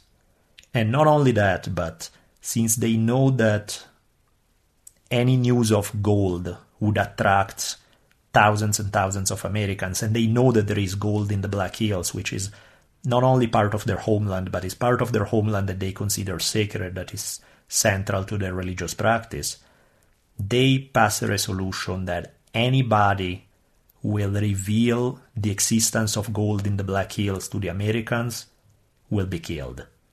So these are some of the conclusions that this council led to. The emphasis here is on protecting Lakota land, the Black Hills in particular. Shortly after the end of the council, Crazy Horse's mentor, High Backbone, decided to lead a war party against some tribal enemies. They ran into a different tribe. There's a little bit of debate about which tribe that may have been, but a detail really. In the course of the action, High Backbone's horse was shot, and he fell to the ground, and the enemies were charging, trying to get to him. Arrows were flying all around, but Crazy Horse charged in the middle of the enemy to kind of scoop up High Backbone, load him up on his own horse, so that he could take him back to the Lakota lines and save him in this fashion. After saving High Backbone, Crazy Horse turned his horse around and charged against several enemies. knocking quite a few of them off their horses, and by the time he made his way back to the Lakota lines, he came back with 2 scalps that he had taken from killing and scalping 2 of the enemies. He also comes back wounded, one of the rare times when Crazy Horse is wounded in battle, something that doesn't happen very often, but it did happen in this case. Once this is done, they decide to call it a day. There was enough bravery and action for one day, and they go back home. By the time they go back home, Crazy Horse is beginning to make a name for himself. Having saved such an amazing warrior as High Backbone during the course of the fighting is something that catches the attention of a lot of other Lakota. Plus, he accounted several coups during the course of this fight. So, Crazy Horse's father, the elder Crazy Horse, decided to host a giveaway for his son. They give Crazy Horse a red eagle plume, which is, in Lakota symbology, it's kind of the equivalent of a purple heart for modern-day veterans. Once you're wounded, you get the right to wear this purple heart. It's, among the Lakotas, you would get the right to wear this red eagle plume. And he also gained the right to wear 1 eagle feather for each coup he had counted, which apparently there were 5 of them. So, it was a big event. He had fought very well in this battle. His parents staged this big giveaway. And as part of the giveaway, the elder Crazy Horse gave his son, whom I keep calling Crazy Horse, he wasn't yet Crazy Horse yet, he'll finally become Crazy Horse in this case, because the elder Crazy Horse gave his son the name Crazy Horse, and he takes for himself a different name, Waglula in Lakota, which is translated as worm. So this is how the teenage Curly got the name Crazy Horse. It translated from the Lakota, the name Crazy Horse is Tashunka Witko. Witko is crazy, Tashunka is horse. There's a different story that some of Crazy Horse's descendants tell about how he got the name. It's still a war story. It's still about, in this case, a Shoshone war party attacking the Lakota camp. Crazy Horse avenging a woman that had just been killed in front of him by killing some of the enemies attacking the village. And again, they have a big giveaway, and the elder Crazy Horse gave his son the name Crazy Horse. We don't know exactly for sure which one it was, but some kind of big heroic fight while he was either 17 or 18 years old, leading up to him acquiring the name that will make him famous. From this point forward, this point being about 1858, despite the fact that Crazy Horse was not the most sociable guy around, lots of people started following him, started acknowledging his leadership in warfare. Particularly many young guys figured that he was one of the most prominent warriors of their generation, and so they would follow him in battle. One of his friends, a guy by the name of He-Dog, says this about Crazy Horse's strategic approach to fighting. He didn't like to start a battle unless he had it all planned out in his head and knew he was going to win. Hard to blame the guy for good strategy.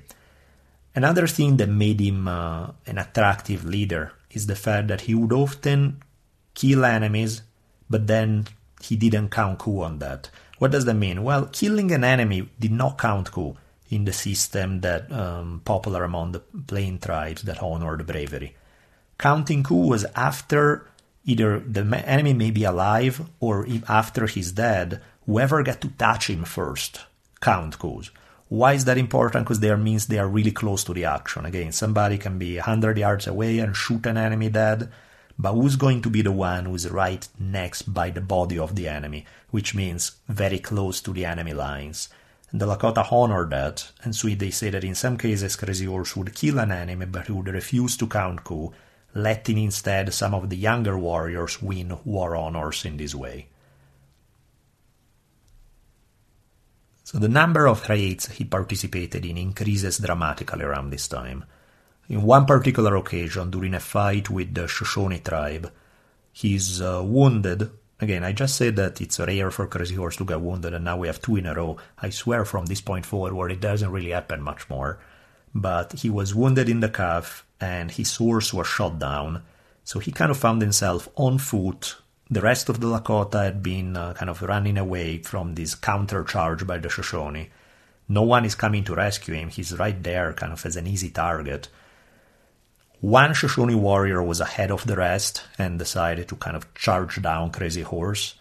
Rather than running away, which would have been a suicidal strategy anyway, since, you're on foot and the other guy's on a horse, Crazy Horse turned around and charged the enemy, jumping onto the horse, unhorsing the enemy warrior, killing him, stealing his horse, and making his way back to the Lakota lines. In another occasion, a couple of years later, he's going to lead a big war party of Lakota and Cheyenne against a Crow camp in southern Montana. The story goes that he makes it almost inside the camp and he starts fighting some of the Crows defending their village right at the edge of camp. During the course of the fighting, he jumps off his horse, kills an enemy in hand-to-hand combat, and scalps him right there within a few steps from the Crow teepees.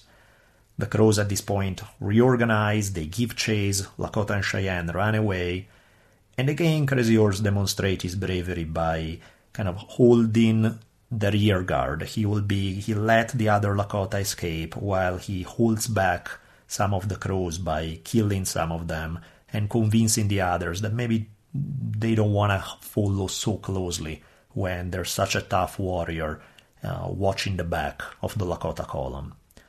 In this way, he's gaining a great reputation for bravery, to the point that some of the Crows themselves acknowledge him as this amazing warrior. Clearly, they weren't too happy with him since he was making his fame by killing their people, but they did admire the bravery.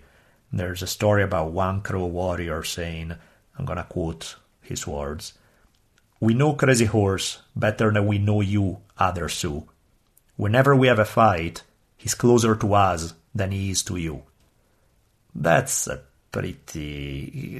quite a compliment right there. In the middle of the fight, he's always closer to the enemy than he is to his own lines. The guy is either really confident in his skills or borderline suicidal or a mix of both. But in either case, he seems to always come out unscathed from many of these fights.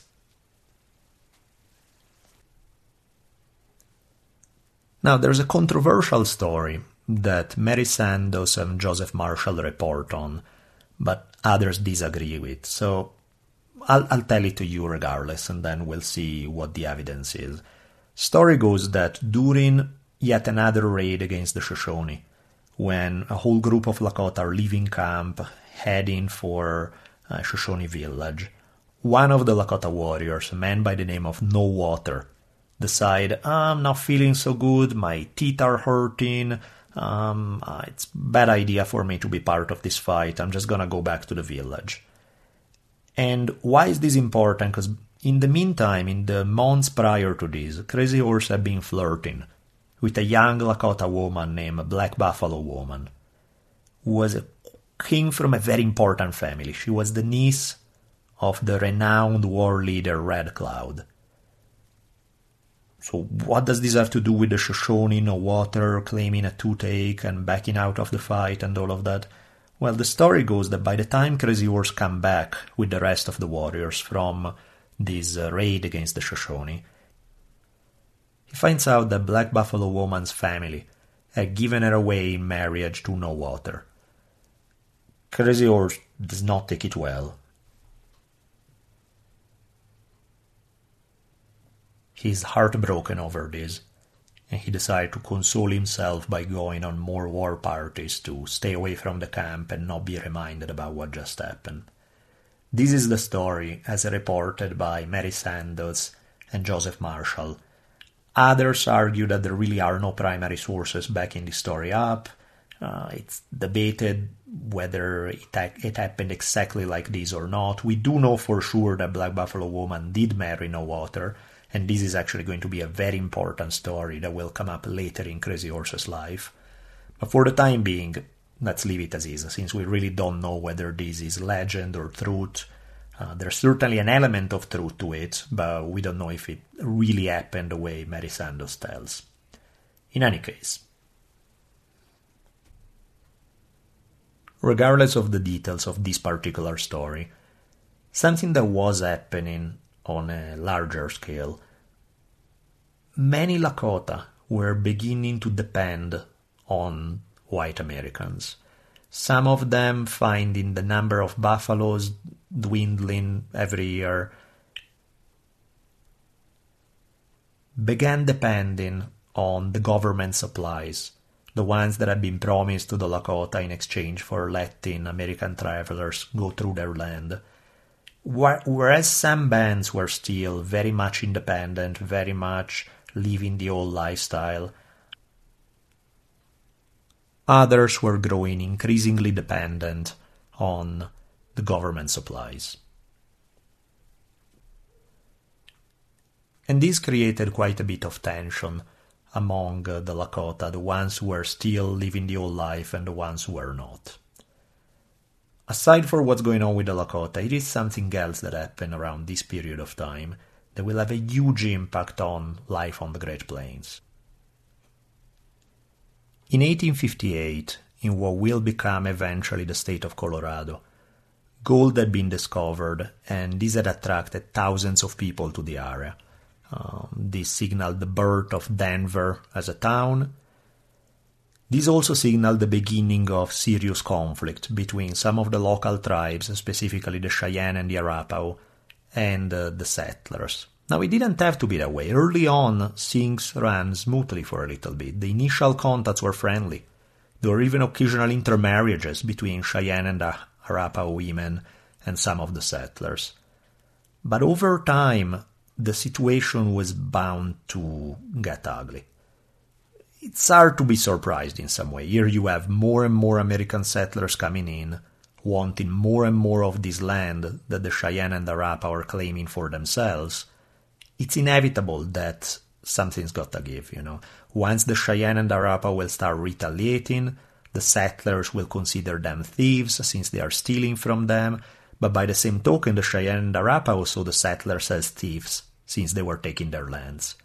So it was already a very delicate situation, and it's made worse by the fact that as time goes by, there increased the separation between the tribes and the settlers, and growing numbers of American citizens in this area begin to look down on their compatriots who were friendly with the natives, which is a recipe for disaster because in this very delicate situation, they end up shunning the very men who could mediate this potentially explosive scenario. Not all Cheyenne and Arapahoes responded the same way when faced with these attempts at grabbing more and more of their land. Some of them were willing to, in the name of keeping the peace and avoid fighting, were willing to give up progressively more and more land. For example, there was one Cheyenne leader by the name of Black Kettle who was among the peace faction. He was one of the Cheyenne who was saying, what are we going to do? We can't get into a war with these guys. I'm okay. And so he was willing to sign treaties giving up the right to some of their lands. There were others on the other end who were not quite so accommodating at all. In particular, there was a warrior society known as the Dog Soldiers among the Cheyenne, were among the more militant ones who wanted to hold on to the land and look down on those chiefs who were willing to sell. Governor John Evans was quite upset with the resistance that the Dog Soldiers showed him. He wanted Colorado to become a state, and he wanted himself to become its first senator. And the way he saw it, the Cheyenne just stood in the way, and something had to be done about it. Well, he found an ally in a man by the name of John Chivington. Chivington was a former Methodist preacher who had, during the Civil War, he had been raising this Colorado militia and had beaten Confederate troops in 1862 in New Mexico. He was a giant of a man, 6'5" tall, 260 pounds. And Chivington, much like Evans, understood that the quickest way to win in political office was by going against Indians. There was in those frontier states, hating Indians was a very popular sport. This was made even more popular when the Cheyenne retaliated with acts of violence. For example, in one instance, a group of dog soldiers attacked some wagon trains carrying settlers to Colorado, and even killing a family within just a few miles out of Denver. So the newspapers went crazy with this. They started making fun of the militia for not being active enough and kind of reproaching them for this. The Rocky Mountain News, which was one of the main newspapers in Colorado at this time, wrote, and I quote, "A few months of active extermination against the Red Devils." This is what the Rocky Mountain News was asking for. Again, check out the language. A few months of active extermination against the Red Devils. That gives you an idea of how intense the whole thing was around the turn of the 1860s in Colorado. So Governor Evans told those Cheyenne who were for peace to separate themselves from the hostiles so he could tell who was who and there would be no mistakes. So there are a couple of these Cheyenne chiefs, for example, the Black Kettle that I just mentioned, another one named White Antelope.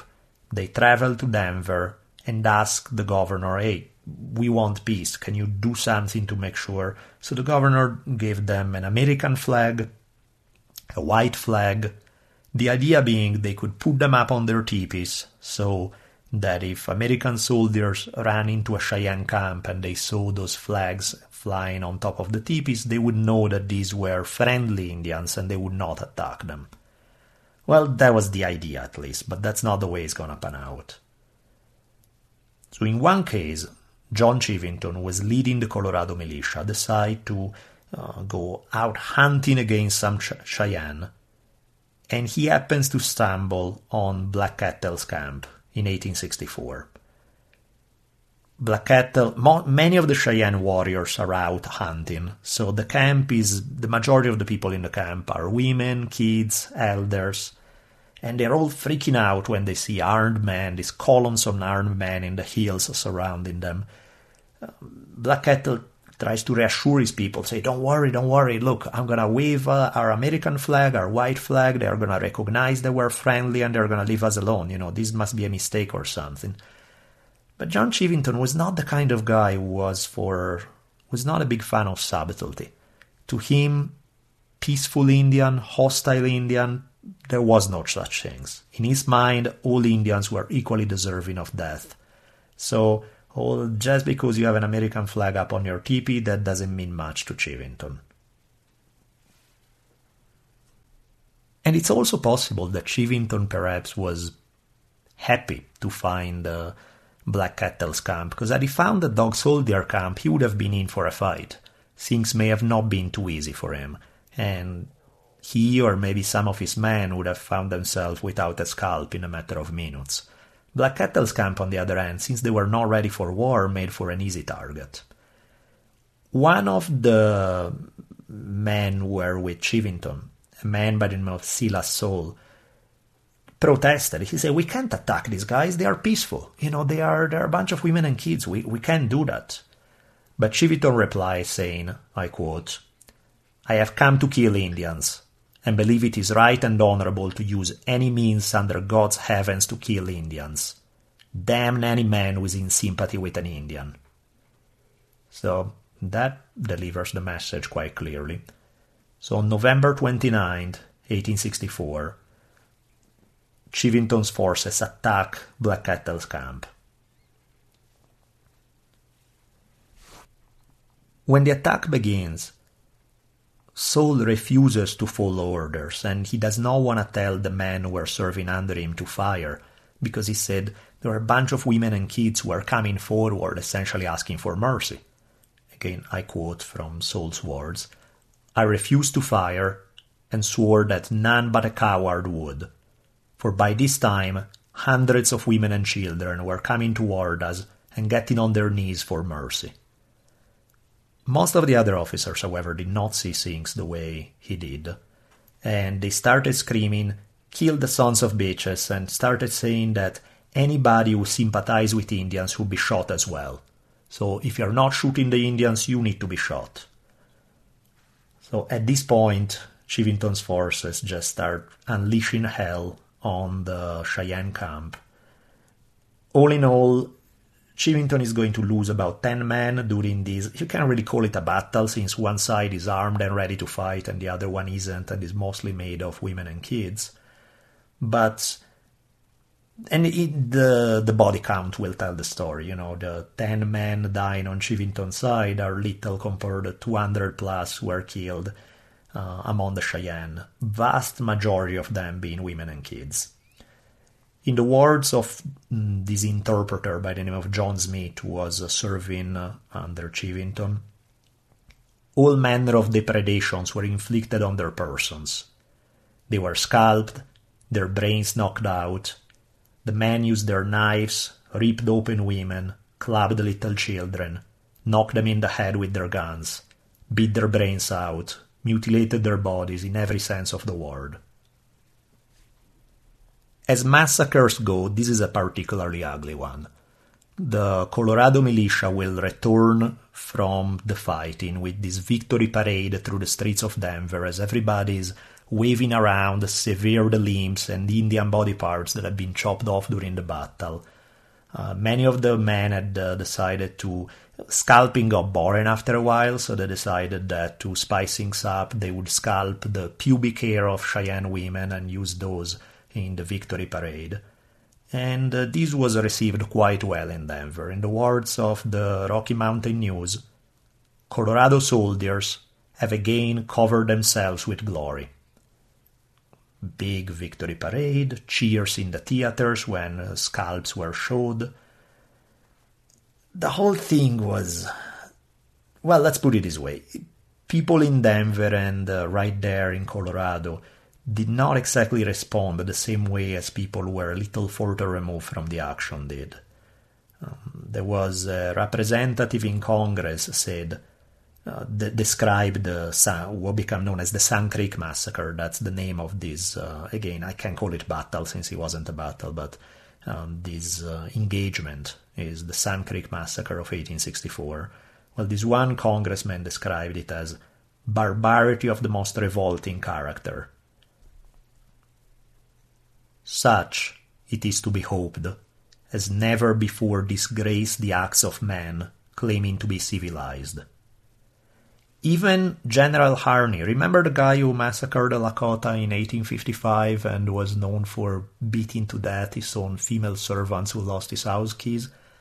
The Sand Creek Massacre shocked even him, which tells you quite a lot about the massacre itself.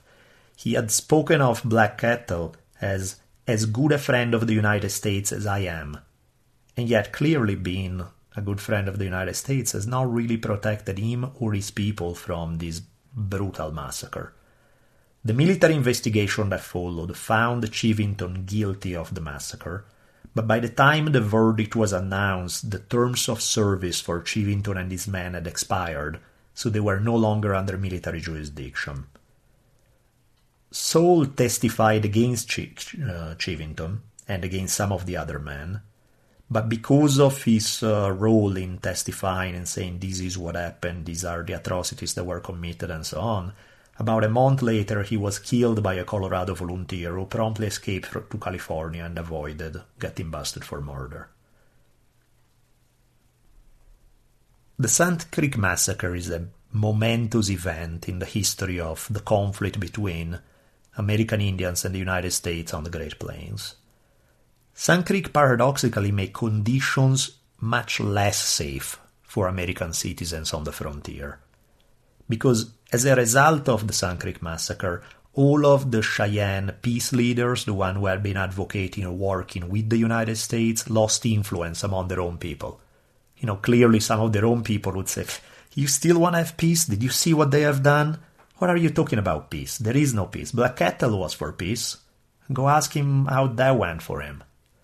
So as a result of this, the war faction among the tribes grew in strength. Following Sand Creek, some of the survivors who had seen their family members chopped to pieces in front of them went to visit some of the other Cheyenne camps and went to the Lakota.